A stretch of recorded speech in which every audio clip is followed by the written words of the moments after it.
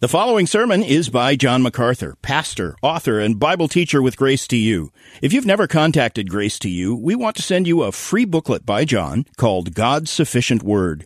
It will help you see that for every concern you have, every decision, every struggle, every sorrow you face, the Bible has the wisdom you need. Request your free booklet by writing to word@gty.org. That's word@gty.org. This offer is good in North America and Europe through December 2022. And now, unleashing God's truth one verse at a time, here's Grace to You Bible teacher John MacArthur. Through the years, we have done this as a way to allow folks in our congregation to get the answers to the questions that ring in their hearts. I guess one of the fears that a preacher has is he's answering questions nobody's asking. So for many years, we have set aside Sunday nights just to have a little bit of a kind of a family meeting and a family dialogue. And I don't intend to propose to you by this that I can answer every question, but I certainly do want to be a help to you if you have a question, and one that relates to the Word of God and to spiritual truth is edifying for all of us. So this is a joy for me, and I think you're used to this because you're lining up so rapidly behind the microphones. And let's see, Rodney Anderson is over there. Somebody is in the middle. I think it's Tom Patton, if they'll let him through. And then Isaias, you're over on the right side, and you can get in line. You don't want to get the line too long because there are already so many people lined up. I would hate not to get to you. But let's begin. And I'll do my best to keep the answers short, but hopefully answers that are helpful. So let's begin over on the left with that young man. And I want to know your name before you ask your question. Hi, Pastor John. My name is Torian, and my question is, why did you become a pastor? Well, thank you very much. I became a pastor, really, I believe, because that's what God wanted me to be.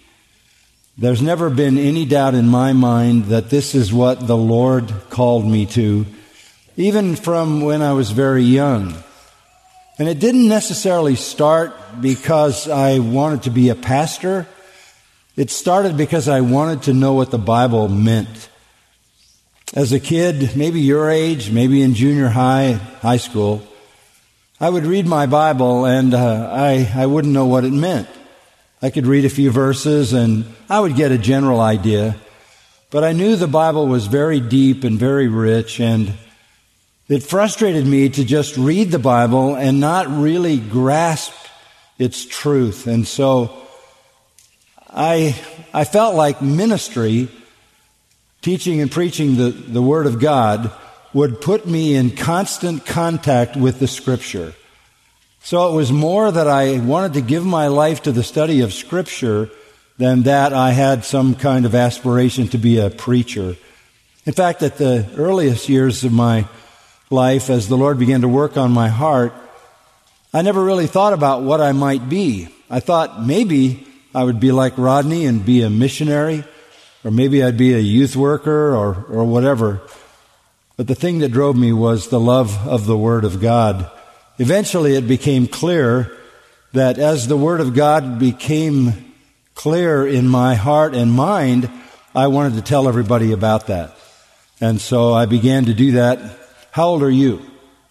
11. You're 11. So I think I preached my first sermon when I was 16. It was bad. It was really bad. But I had to start somewhere. And the fact that it was so bad was a good motivation to get better. So I started young, preaching the Word of God, because once I began to understand it, I had to tell people what I had discovered, and it's still that way today. And so I started, preaching nearly 70 years ago. And Every time I have the opportunity to study the Word of God, it is as exhilarating and thrilling an experience as it was at the very beginning.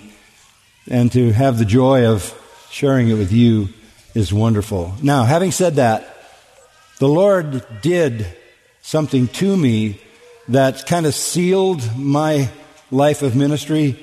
I had a car accident. Maybe you knew about that. When I was about 17 years old, I was thrown out of a car going 75 miles an hour. And I slid along the highway and I was torn up pretty badly. And it was at that point that I survived. And that standing on the side of the road in a heap, I said, Lord, okay, whatever you want me to be, I'll give. I surrender. Whatever you want me to be, I want to be that. And so I had 3 months in bed to recover and seal the commitment of my heart to do whatever the Lord wanted me to do. From that moment on, there was never a question of what it was. So I think if the Lord wants you in the ministry, He'll give you the desire for it. It'll come up in your heart because the Lord will initiate that, and you'll know that's what you need to do. Okay? Okay. Good question. Yes. Good evening, Brother John. Hi. My name is Arno Babajanian. Hi, I'm a member Arno. of Grace Community Church, Foundation Bible Study, and Sojourners Fellowship Group. Good. Yeah. My question is, why Puritans were post-mill and a lot of Reformed brothers if dispensationalism is biblical?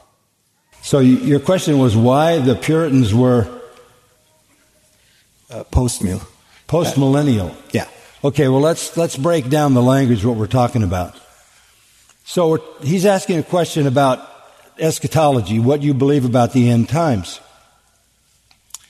And if you go back in church history, there are basically three views. There is what we call the premillennial view. That is that you believe that the Bible teaches that Jesus is going to return. He's going to rapture the church, and then He's going to come back in judgment on the earth during a time of tribulation. At the end of that time, He will return to establish His kingdom on earth for 1,000 years. So we believe that Christ will come before the millennial kingdom. Millennium just means 1,000. And in Revelation 20, we are told He will reign for 1,000 years, about a half a dozen times. So that is the standard, most common understanding of the future. And if you follow the book of Revelation, it makes sense. You have the church on earth in chapters 2 and 3. All of a sudden you see the saints in heaven in chapters 4 and 5. And then in chapter 6 through 18, all hell breaks loose in the world in the time of tribulation as judgment falls. At the end of that period of 7 years, in Revelation 19, Christ returns and judges the ungodly. And then in chapter 20, He sets up His 1,000-year millennial reign on the earth. And He reigns for 1,000 years in righteousness and peace on the earth. At the end of that time, the entire universe goes out of existence and He creates the new heaven and the new earth, the eternal state. That's the chronology of the book of Revelation. But through the years of theology and discussion, that has not been what everybody believed. And part of it was there's a certain progress to the development of theology. So there have been a couple of other alternatives. One other alternative is that there's no real millennium, that the 1,000 years doesn't really mean 1,000 years, and the Lord is not going to come back and set up His kingdom on earth. The millennium is just a kind of a spiritual idea. These people are called millennialists. The alpha privative means they reject the millennium. So they would say that whatever is going on in Revelation 20, it doesn't mean 1,000 years, and it doesn't mean a kingdom on earth, because there's not going to be a kingdom on earth any different than the current kingdom, which is the church in the world. And then there is the post-millennial view. And that is that Christ comes after the millennium. And there were many of the Puritans who held to that view. There were some who were with every view. But the postmillennial view says this, and this is a hard sell. The postmillennial view says things are going to get increasingly better in the world. And the church is going to flourish and grow and not only be a spiritual entity in the world, but the church is going to take over all the institutions of the culture. You hear people who are postmillennial talk about culture war.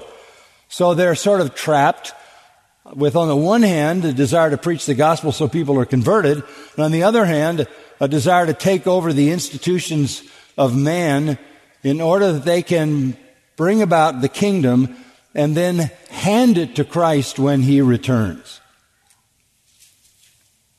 There are people who believe that. That is a very difficult thing to believe. That the world is going to get better and better and better when the Bible says it's going to get what? Worse and worse and worse. That's a very difficult thing to hold to. In fact, most postmillennialists faded away after World War I and World War II. World War II, 71 million people were killed.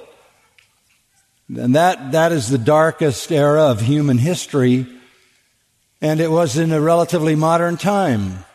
And the world hasn't improved since then.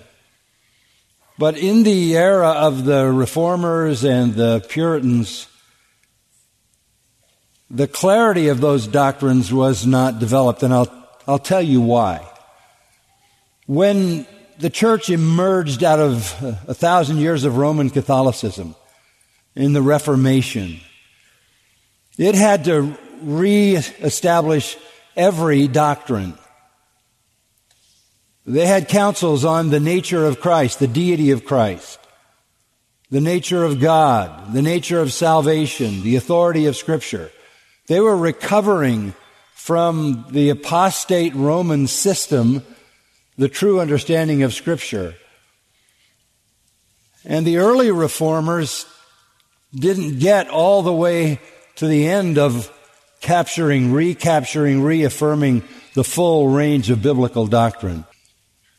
So you have someone like Martin Luther, who God used to recapture the doctrine of justification by faith, and you have John Calvin, the Lord used to clarify the essence of the doctrine of salvation in the widest possible understanding.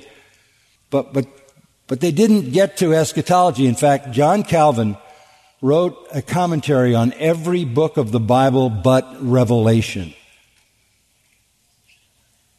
They fought so many battles on the foundations, it took time in the recovery process to clarify and crystallize eschatology. But now that you have the clarity of eschatology and you have a simple, straightforward interpretation of the book of Revelation, the chronology of Revelation is clear. The church is on the earth in chapters 2 and 3, letters to the churches on earth. The church appears in heaven in 4 and 5, which would indicate a rapture. In chapters 6 through 18, you have the judgments that come in the time of tribulation. After that, the Lord comes, destroys the ungodly, establishes millennial kingdom in Revelation 20, and then in chapter 21 and 22, you have the new heaven and the new earth. That's the simple chronology of Revelation. And it's not difficult. In fact, it starts with a blessing. Blessed is the one who reads and understands this book. It's not complicated. In fact, to be a successful amillennialist, you have to say that this doesn't mean what it says. And to be a successful postmillennialist, you'd have to say this doesn't mean what it says. But we're far enough along in the development of theology in the church that we can't claim that we've been so busy battling other aspects of theology that we didn't get around to eschatology. We're there now, and I think what the Bible teaches is clear. But there were times in history when they hadn't quite gotten to that yet. Okay? Good. Hey, Pastor John, Jeff Secor. I would say 45 years here, and I thank you for teaching the whole counsel of God and even proper eschatology, because that's what gives us hope. And listening to the Puritan Conference, I elect you as my favorite Puritan modern-day pastor. Well, thank you, Jeff. Thank you. I think you're a little biased after 45 years. Yeah, but I'll take it. Yeah, thank you so much. But in Acts 17:26, I think we're all kind of facing this a lot with California and the way they're going to our nation. But some people have a struggle of, having determined their appointed times and boundaries and their habitations. A lot of us are swayed to leave, our churches and different things in different areas. Just wondering how you would go through determining the will of God. And as a believer, we're talking about, and just what your viewpoint is on your aspect of that. Yeah, I think what you're saying is on a lot of people's minds. Things are getting worse, and they seem to be the worst in California. And that is cause for some people to leave California. I hate to tell you this, but whatever is now here is going everywhere else. So you may get a short reprieve, but it'll catch up with you, because this is the direction the world is going. And the wretchedness and corruption that is evident in this state is fully undergirded and supported by the bureaucracies of the federal government and the people that are in them. So you're not going to escape. Plus this, your objective should not be to escape the evil. Your objective should be to find a safe place in a great church with the people of God. So many people who have left and gone somewhere else have come back and contacted me and said, we never should have left because we can't find anything like Grace Church. Now, I'm not saying this is the only church, but I am saying you would look a long time to find this kind of spiritual family to care for you, to love you, to support you, to nurture you. And there's really no safety in the system anyway. What you want to do is find the most faithful believers, the most faithful shepherds and pastors, the most faithful church, and flee to that. Find your safety in the fellowship of the saints. Running from that because you prefer some other tax laws makes no sense to me. In fact, from my standpoint, if I'm going to be anywhere, I want to be wherever it's the hardest, because that's where the most profound need is. And that was my motivation when I wrote that letter to the governor. I can't see a way that we can use any political system to change what's happening in our state. But we can pray that God would save the leaders, right? But if He doesn't, I'm still in the very best place I can be, under His Word, with His precious people. This is where I want my children. This is where I want my grandchildren. This is where I want my great-grandchildren. This is where I want everybody I love, because the safest place is the place where God is most evidently at work. You can't run and hide from the decline of the world. Better to be in the safest place, and that's the place where God is the true protector. Amen. In His church. Okay? Amen.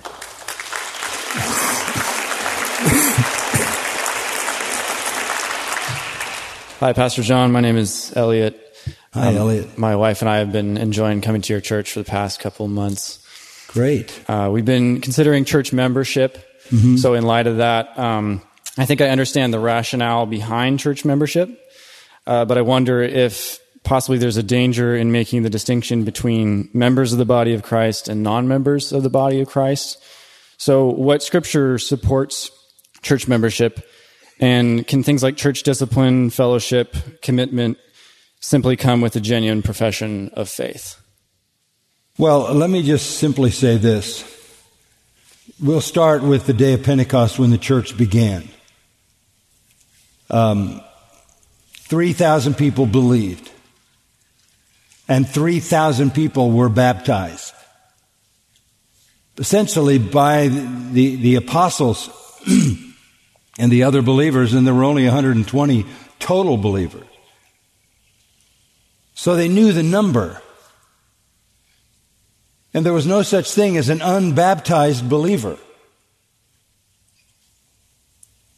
When a person becomes a believer, they are placed into the body of Christ by the Holy Spirit, literally immersing them into the body of Christ. You become one with Christ, in union with Him, and one with everyone else who is in union with Him. So spiritually, you're a part of the body of Christ. You have to understand the spiritual reality of that. All believers are part of the body of Christ. All believers then were baptized. That is, they were publicly identified with the believers. They were publicly identified by the leaders of the early church. Even later in the book of Acts, it says there were 5,000 men who believed. So they were tracking with who was a believer, who was baptized, who publicly confessed Christ, and who was under their care. So what we're saying from the very beginning is there was leadership in the church.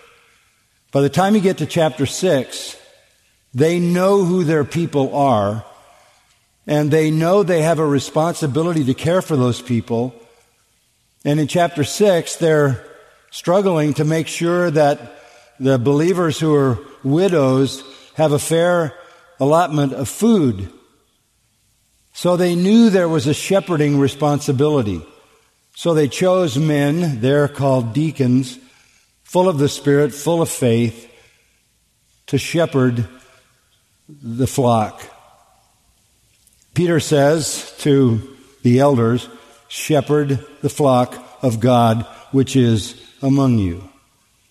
So there was no such thing in the early church as a believer that was just loose.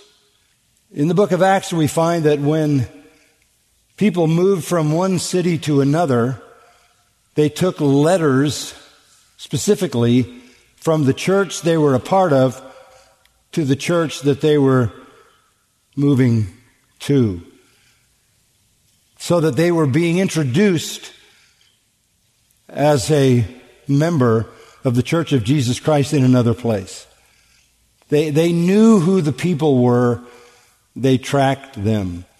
The church membership is not just signing on a line. It is essentially saying, I submit myself to the shepherding and the leadership and the discipleship and the discipline of those who are over me in the Lord. In Paul's letter to the Thessalonians, he said we are to give honor to those who are over us in the Lord. They knew who their shepherds were. They knew who their spiritual leaders were. And on the other hand, in the book of Hebrews, you have a message to the leaders to be examples that the people could follow. And the people are said to follow their faith. So there's no sort of ambiguity about life in the church.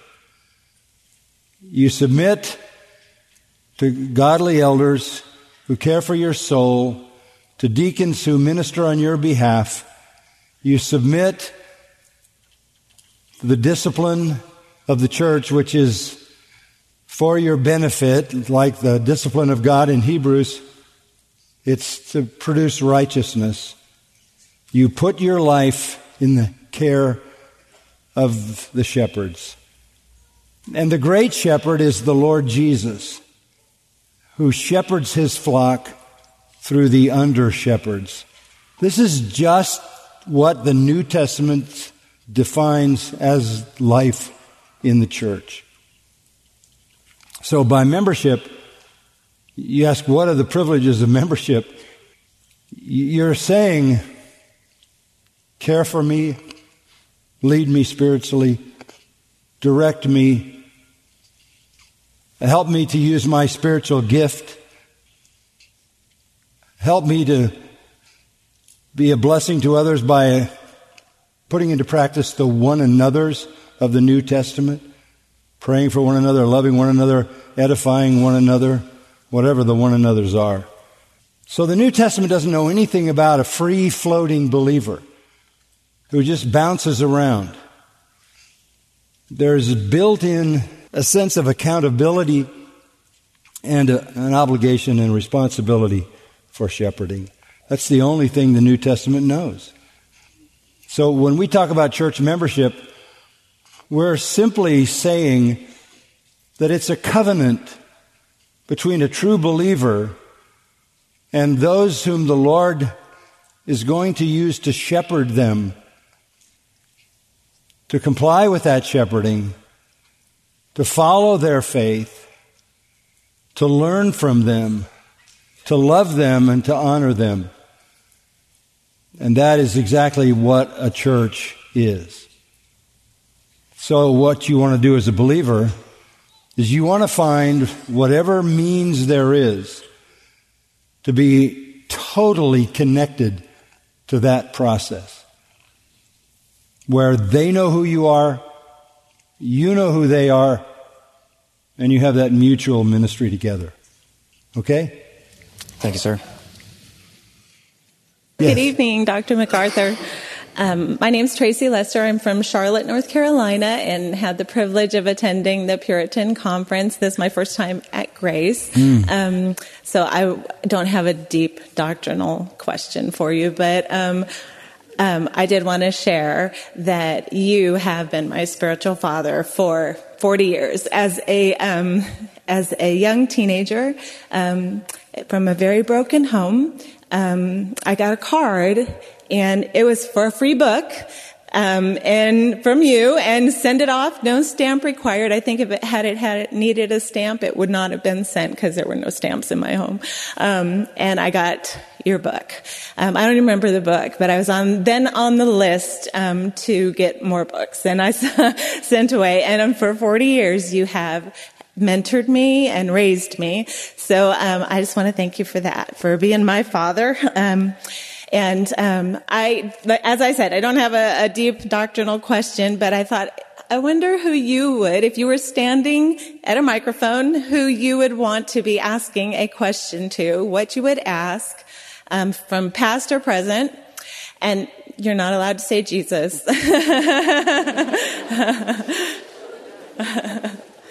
There are so many questions I would ask, but it has been my life journey in the Word of God to find the answers. So I can't exist without those answers. So I don't put off any questions. In fact, this is a bit of an insight into my approach to the Word of God as a preacher. So as I said, I've been doing it a long time. Produced a lot of sermons, as you know. And first of all, thank you for your sweet kindness in telling me that. That's an incredible encouragement to me. But I cannot have any questions. They all have to be answered by Sunday. I remember one of my seminary professors said to me, I could never be a pastor because I can't get all my questions answered by Sunday. So I know where the answers are. They're on the pages of Scripture. And through all these years, the Lord has honed my skill and my ability and my passion to go to the Word of God and find the answers. In fact, preparing for me to preach is to go to a text and to answer every question that rises out of that text. It is just a process of questions and answers, questions and answers. Well, if that verse means this, what about the verse before?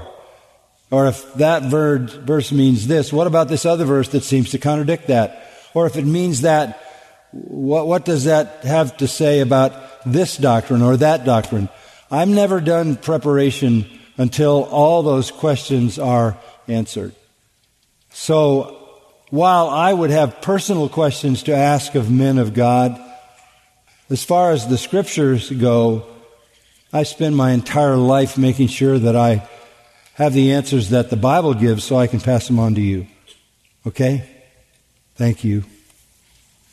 Hi, Pastor John. My name is Stephen. I'm in my first semester at TMS. Good, Stephen. My question to you is related to a couple of different Bible passages. Jeremiah 17:9. The heart is deceitful above all things. Romans 7, where Paul declares, wretched man that I am. My question is, are these passages describing all of humanity, including people who are New Covenant believers, or are New Covenant believers excluded from having hearts deceitful above all things, above being wretched? And I suppose if your answer is no, these aren't including believers, then how would you kind of rationalize believers who do have this mentality of follow your heart, but they seem to be going astray? And if it does include believers, then how would you encourage those of us who are maybe struggling with that reality? Yeah, I understand. Jeremiah 17:9 is simply a commentary on fallen humanity. The heart of man is deceitful above all things. So it is a lot of things. It is a lot of things. It is only evil continually. We read Romans 3:10-20. The heart doesn't seek God, doesn't seek His glory, doesn't seek truth. And we talked about all that this morning. But above all of that, it is deceitful. So the problem with the unregenerate is that their heart lies to them. Now remember what we said this morning, that they're of their father the devil, who is a liar. And if you speak the truth, they can't relate to it. They don't believe you because it is the truth. And they're blind and dead to the truth. So Jeremiah 17 is like the other passage in Jeremiah which says, can a leopard change his spots? Of course not. Neither can you who are evil do good. So that's a simple description of the fallen state of humanity. When you get to Romans 7, it's a very different situation. Because clearly Paul is a believer. Clearly. In chapter 6, he marks out the transformation of a believer who, having been a slave to sin, has become a slave of righteousness. In chapter 7, he says, I love your law. It is holy, just, and good. Okay, that's not a non-believer. He's not deceived. The truth does not offend him. He loves the truth. It's holy, just, and good. And that is a reflection of the new creation, a principle operating in him that loves the truth and loves righteousness and loves God. But he says, I see another principle operating in my life. So now we have the definition of a believer. He is a new creation. He is no longer deceived. He sees the truth. He knows the truth. He loves the truth. He embraces the truth. But there's something else attached to him. It's another principle making war against all of that. Now, there's no war in a fallen individual. What is the war? He's deceived. He operates on lust. There's no war. But in the believer, who now is totally transformed, there is a war, and Paul explains it this way. Because there is still my unredeemed flesh. And he makes the analogy that it's like having a corpse connected to his body. In ancient times, one of the ways they punished a murderer was to attach the dead corpse to the body of the murderer And so the living murderer was carrying around the decaying corpse attached to his own body. Paul sees that kind of picture, and so he says, I'm a wretched man. On the one hand, I want to do the right thing, but I don't do it. On the other hand, I don't want to do the wrong thing, but I do it. This is the wretchedness of the struggle of the life of the believer. And the difference, as I said, is there's no struggle for a non-believer. What is he struggling with? His will is free, only in one sense. He can pick his sin. So Paul is describing the Christian's experience. And he hates the fact that that is his experience. And that's why in chapter 8 he says, I'm waiting for the resurrection of the body when the flesh is no longer there. So as believers, we understand that battle, right? We understand that. Struggle with sin. We wrestle not against flesh and blood, but against principalities and powers. We're fighting the remaining sin that is in us because we haven't yet been fully glorified. And we're fighting the onslaughts of the enemy who comes at us to try to take advantage of us and lead us astray. The non-believer is one entity. The believer is a brand new creation, but he still has to deal with the remaining flesh, and that's the difference. Okay? Thank you. You're welcome. Hello, Pastor John. My name is Conrad. Hi, Conrad. First of all, I want to thank you for your ministry. It's had an amazing impact in my life, and hardly a day goes by where I don't listen to at least one of your sermons. I always feel like you should have made more impact based on the clarity that you bring it across. So, anyhow, here's my question based on 2 John 1, 10 through 11. It says, if anyone comes to you and does not bring this teaching, do not receive him into your home, and do not give him a greeting, for the one who gives him a greeting participates in his evil deeds. So my question is, where with the people that are most likely in all of our lives as friends and family members, do you draw the line as far as inviting them into your house? Appreciate even their prayers. Let's say there's people that are involved in false forms of Christianity or don't believe at all in Christ, and then have them part of family gatherings and spending an extended amount of time with them. And does it have any spiritual effect on me as an individual negatively? So the Bible says that the Lord doesn't want to take us out of the world. We're here to reach those people, right? Right. We're here to reach those people. But where we draw the line is we do not allow them to teach us their error. You can have a conversation with those people. I suppose the most obvious application of this would be you don't let the Jehovah's Witnesses in the door. You don't let the Mormon missionaries in the door. You don't give them an opportunity to pollute your mind. And this goes back to Psalm 1. Blessed is the man who does not stand in the path of sinners, nor sit in the seat of scoffers. But his delight is in the law of the Lord, and in that law he meditates day and night. So that is a very practical question, because we have to engage those people. But we do not have to give them a platform and in any sense affirm that. You may be in a situation where you don't have a choice, and somebody may go on talking in a way that is a denial of the truth. There is no possible way that you can affirm that person. You have to denounce false teaching.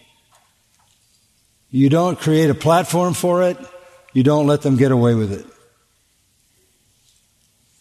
Because it's so corrosive and so corruptive. Okay? Thank you very much. Hi, my name is Jaime. My question is, how often do you spend time on God's Word on a daily week with things to get done? How often do I spend time in the Word of God? Yes. Oh. Every day. But this again is what I do. And as I said earlier, I chose to do this so I would be able to do that. It was really, and this is a very personal thing with me. I don't know that there was any human reason why I became so consumed with understanding the Bible. I think that's something the Lord did in my heart. I was like any other kid. I was a Christian. My dad was a pastor. I believed the truth. I loved the Lord. But I was consumed with understanding the Bible. In fact, when I came to Grace Church back in 1969, the reason I was so glad to finally be a pastor was I wanted to go through the entire New Testament. Verse by verse by verse by verse by verse by verse. And from the very beginning, that was in my heart to do that because I wanted to understand every bit of it because I knew every word of God was true and pure. And amazingly, the Lord allowed me to stay here long enough to do that. But that was the goal from the very, very beginning. Now, doing that is an all-consuming challenge.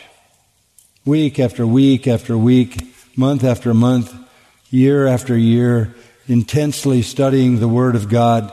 And when you're not directly studying a given passage, reading constantly and widely to enrich myself in theology and in doctrine, because this is the all-consuming reality of my life.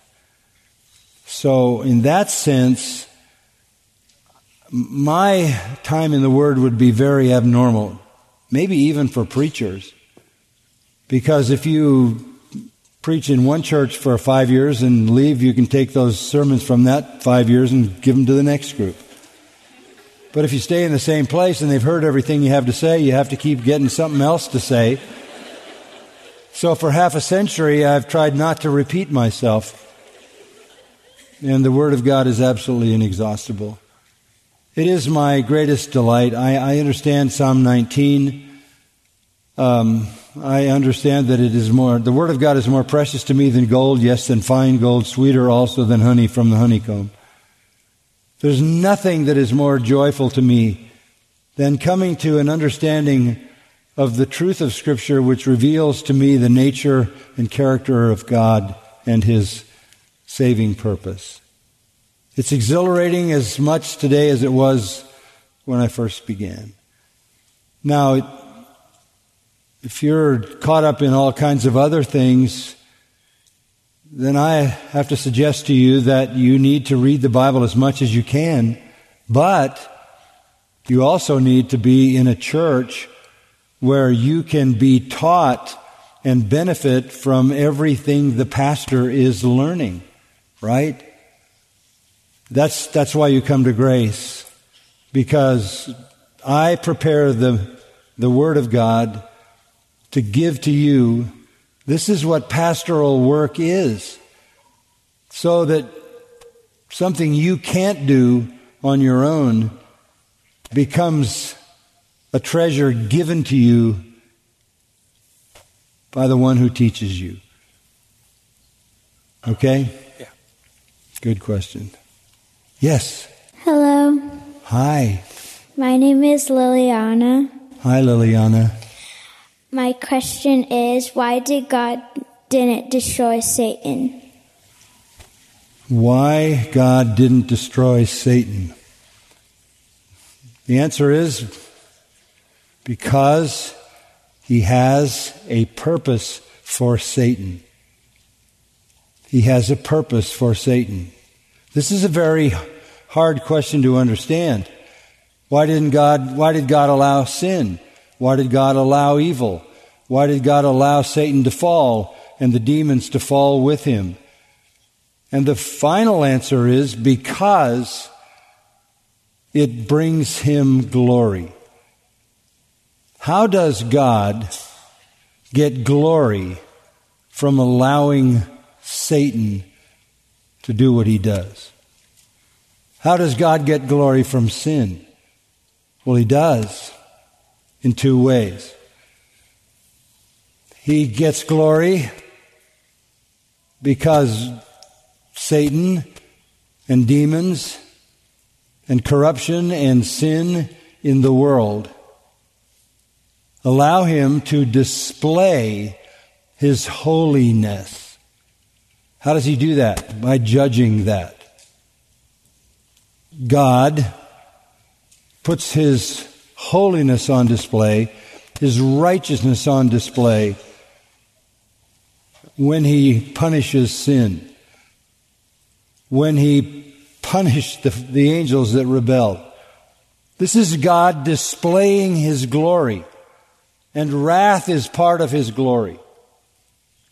But the other thing is this: because Satan operates and because there is sin in the world, God also can display his power and his grace. How would we ever know that God was gracious, merciful, forgiving if there hadn't been sin? We would never know that. We would never know that. But that is God's nature. So God allows evil, he allows Satan, he allows sin, one, to display his wrath, and ultimately he will bind Satan and cast him into the lake of fire. And the final judgment will come. He's already been sentenced to that. But the other reason he allows for sin in Satan is so that he can demonstrate his grace by forgiving people who are caught up with Satan and sin.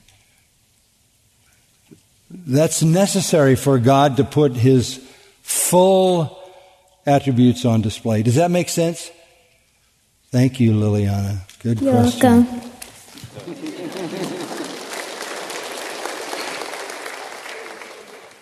Hey, Pastor John. My name is Kendall Weaver. I really appreciate your ministry. I've been coming here since March, and I have a question. What is the Christian Sabbath? Is it Saturday or Sunday?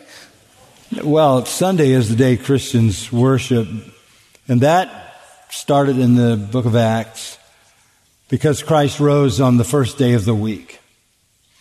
So Sabbath day was the day of rest, connected to the Lord resting the seventh day after he created in 6 days. And God ordained in the Old Testament that since he rested, as it were, on the seventh day, that his people Israel would, on the seventh day, rest and worship their Creator. That was the day in the Old Covenant. When you get into the New Testament, all the commandments of the Old Testament are repeated, except one. If you go to the Ten Commandments, they're all repeated except one is left out. Remember the Sabbath day to keep it holy. You don't have that in the New Testament. Because we're now under a new covenant, which is better than the old covenant, and we have a new day, the day that Christ rose from the dead. And so from the very early chapters of Acts, the church met on the first day of the week to celebrate the resurrection. Seventh-day Adventists want to go back to the Old Covenant. That's why they have dietary laws. But the New Testament says there are no dietary laws. Rise, Peter, kill, and eat. You shouldn't forbid any food. Don't call dirty what God has cleansed. Paul said to the Colossians, don't let anyone hold you to a Sabbath or a festival or a new moon, because all of that is shadow and Christ is the substance. So the church has always, in consistency with the new covenant, met on Sunday. Thank you so much, You're Pastor welcome. John. You're welcome. Hi, my name is Daniel. Just thank you so much for your ministry here. And my question for you is, how do we intentionally or actively glorify God in our free time where we find ourselves often doing like secular hobbies such as watching movies or playing games or things like that? Well, first of all, you want to make sure that whatever movie you're watching or whatever game you're playing is good, virtuous, and righteous. And understand this, that leisure time is a common grace. We need that. Jesus rested. Understand that God has given us a world full of amazing diversions. You can worship God by taking a run in the woods, going to the beach and surfing. You just want to make sure that what you do with that leisure time is good, first of all, and leads you to be thankful to the Lord. Spending time with friends, reading a great book, even a great novel, watching a documentary, watching a movie that demonstrates the realities of life and puts on display both the consequence of sin and the blessing of righteousness. Look, I don't know what people think about me, but I need leisure. I can't go 24 hours a day like this, although there are some people who want to crack the whip. Keep me going. Occasionally, I need to grab my golf clubs and go out and look at some green grass and blue sky. And I love that because I'm with friends and we talk about all kinds of things and my own heart is refreshed. Or I need to take a drive with Patricia and go to a beautiful place and just enjoy each other. That's part of common grace. That's the world we live in. It's not just brown and ugly. We are to appreciate God in everything that He has provided for us. I talk a lot about music because our world is filled with music. People ask me, what kind of music do you like? Beautiful music. I don't like ugly music. I don't like music that's not music.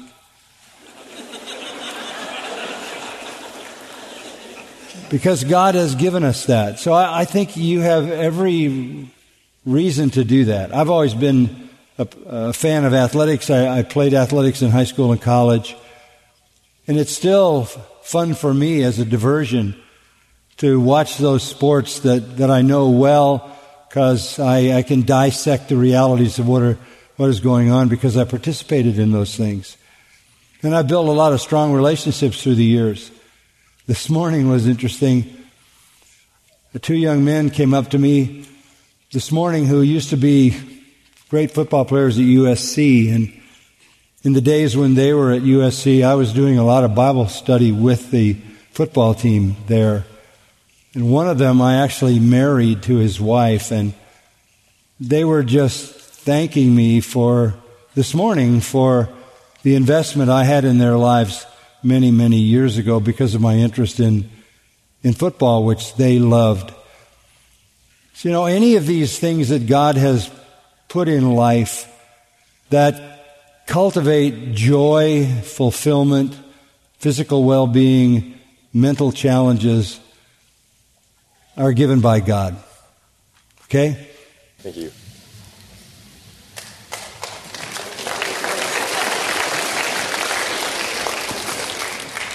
Hi, Pastor John.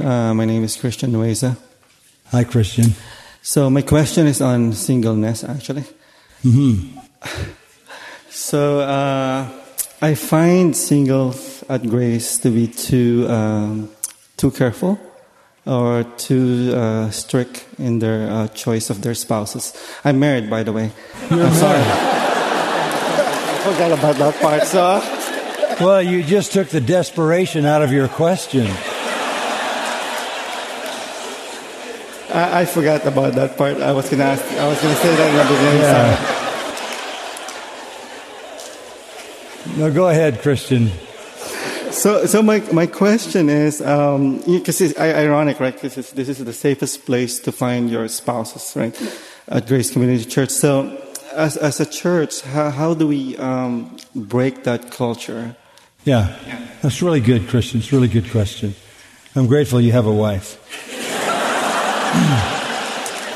But I'm glad you're asking it for all those who don't.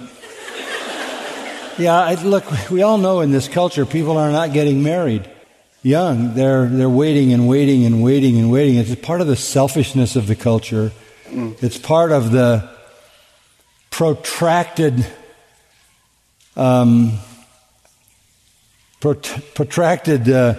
adolescence of men. It's part of the shirking of responsibility. But the price is high because the grace of life is marriage and the blessing is children.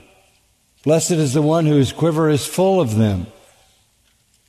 I don't understand also why Christian men don't find a lovely Christian girl and be, in a sense, Christ to her and say, let me care for you, let me love you, let me serve you as Christ did His church. I don't know why they have to be looking for some level of perfection that makes everybody somehow unqualified or short of what is expected. I think we're looking for the wrong things. I think the joy and the fulfillment of marriage is not bound up in the initial attraction. It's bound up in the depth of the covenant that you make. In fact, I worry about this a lot. I threaten to take all the single men and put them over here, all the single women and put them over here, and I'll match them up.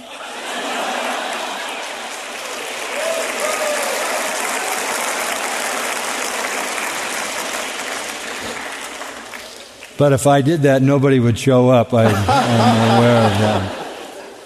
But it's the grace of life. It's the best that life has to offer. And there are going to be a lot of really sad people in old age who don't have a life partner and don't have children and don't have grandchildren. And we have 4 great-grandchildren now. And they are just the greatest joy in our life, to see righteousness passed down generation to generation. But you really have to get over the world's design of a marriageable person and find someone who loves the Lord and say, I want to care for you as Christ cares for His church. And I really blame the men. I mean, there are some guys who have tried and girls keep saying, no thanks. I understand that. There may be some blame there. But it's my constant prayer that the Lord will direct young men to find a godly woman and live the full life that God intends in marriage. Okay? Mm-hmm. Wow, a lot of people disappeared. Good evening, Pastor John. My name is Kazuki Maeda. My question today is, what will become of Jesus' priestly role and priestly office after sin is defeated? And would His high priestly role cease at the same time the existence of sin cease? Well, He will always be our great high priest. He will always have that role, just as He is eternally the God-man.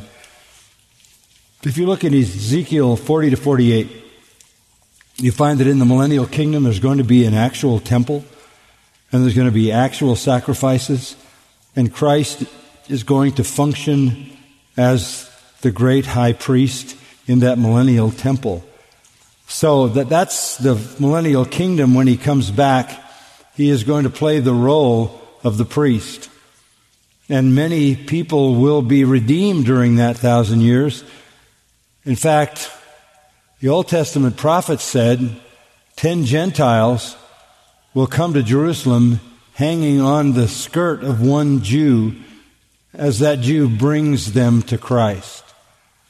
So he will, during the millennial kingdom, be the mediator between the unconverted and God. So he will function as a priest.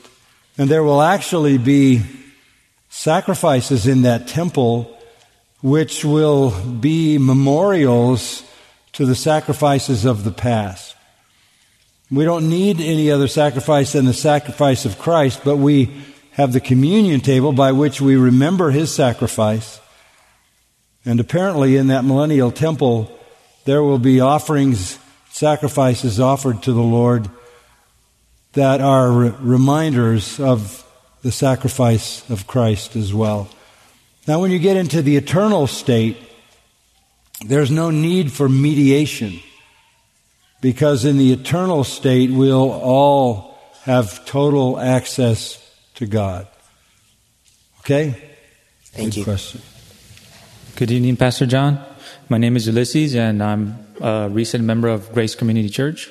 And so I'm still growing and learning. And so my question is, if we're all sinners, how could we be saints at the same time, when the Bible makes a clear distinction between saints and sinners? For example, saints, they're constantly fleeing from sin, and even though they stumble, they seek reconciliation with the Heavenly Father by repenting. And on the other hand, the sinners, they are constantly making plans to sin. They take pride in their sin and they boast about it. And so these are two characteristics that are completely distinct, and they're contrary to one another. And so how can we explain to non-believers who use the excuse of we're all sinners to remain in their willful sin, by saying that we believe in God, God loves everyone, and so we're good to go, when we as believers, we know that we cannot remain in willful sin anymore? So the way you have to understand that is what I was saying earlier about Romans 7. But listen to 1 Corinthians 1. Paul, called as an apostle of Jesus Christ by the will of God, and Sosthenes our brother, to the church of God, which is at Corinth, to those who have been sanctified in Christ Jesus, saints by calling. So there you have the Corinthian church identified as saints, right?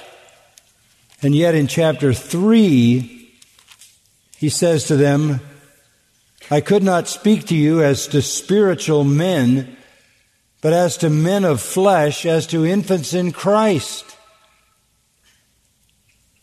You're still fleshly. Since there is jealousy and strife among you, are you not fleshly? Are you not walking like mere men? One says, I'm of Paul, another, I'm of Apollos. Are you not mere men? So on the one hand, in chapter 1, he says you're saints by calling. In other words, you're holy. God has literally imputed his holiness to you. But on the other hand, you're still human. And I recognize that I have to talk to you as if you are infants in Christ, because your flesh shows up in the divisiveness of your relationships. If you go through 1 Corinthians, they had a lot of problems. Just every chapter lays out some of the issues among those quote-unquote saints. We are designated saints because we literally, in God's eyes, are covered with his righteousness. We are set apart. We are holy in our position before God. In our practice, we still struggle with sin. So you can say about the Church of Jesus Christ, they are saints. But you have to immediately then say, we are also imperfect. Sinner is a term used in the New Testament of non-believers.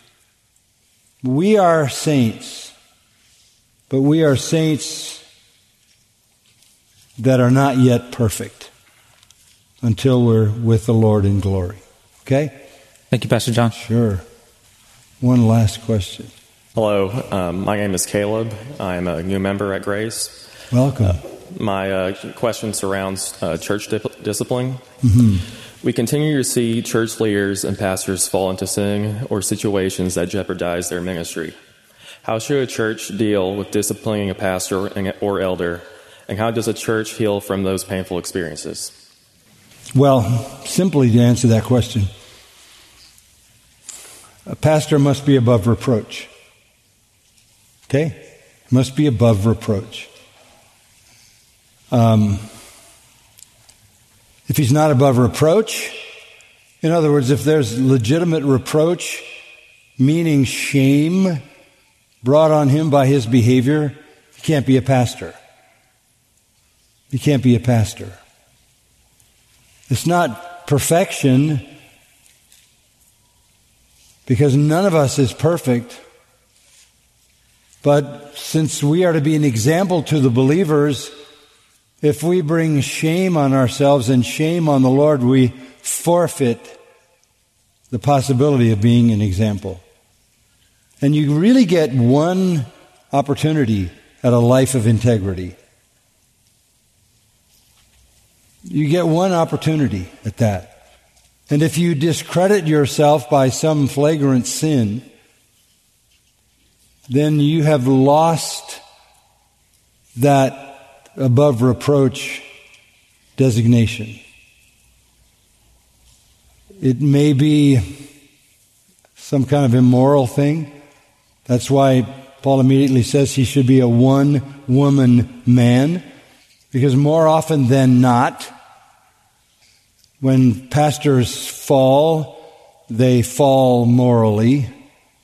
Peter also adds to that, you're not in the ministry for money. That's a second category of sin where pastors go astray. They turn to material things and money. Filthy lucre is what Peter says. But when that happens, there's a forfeiture of that above reproach status.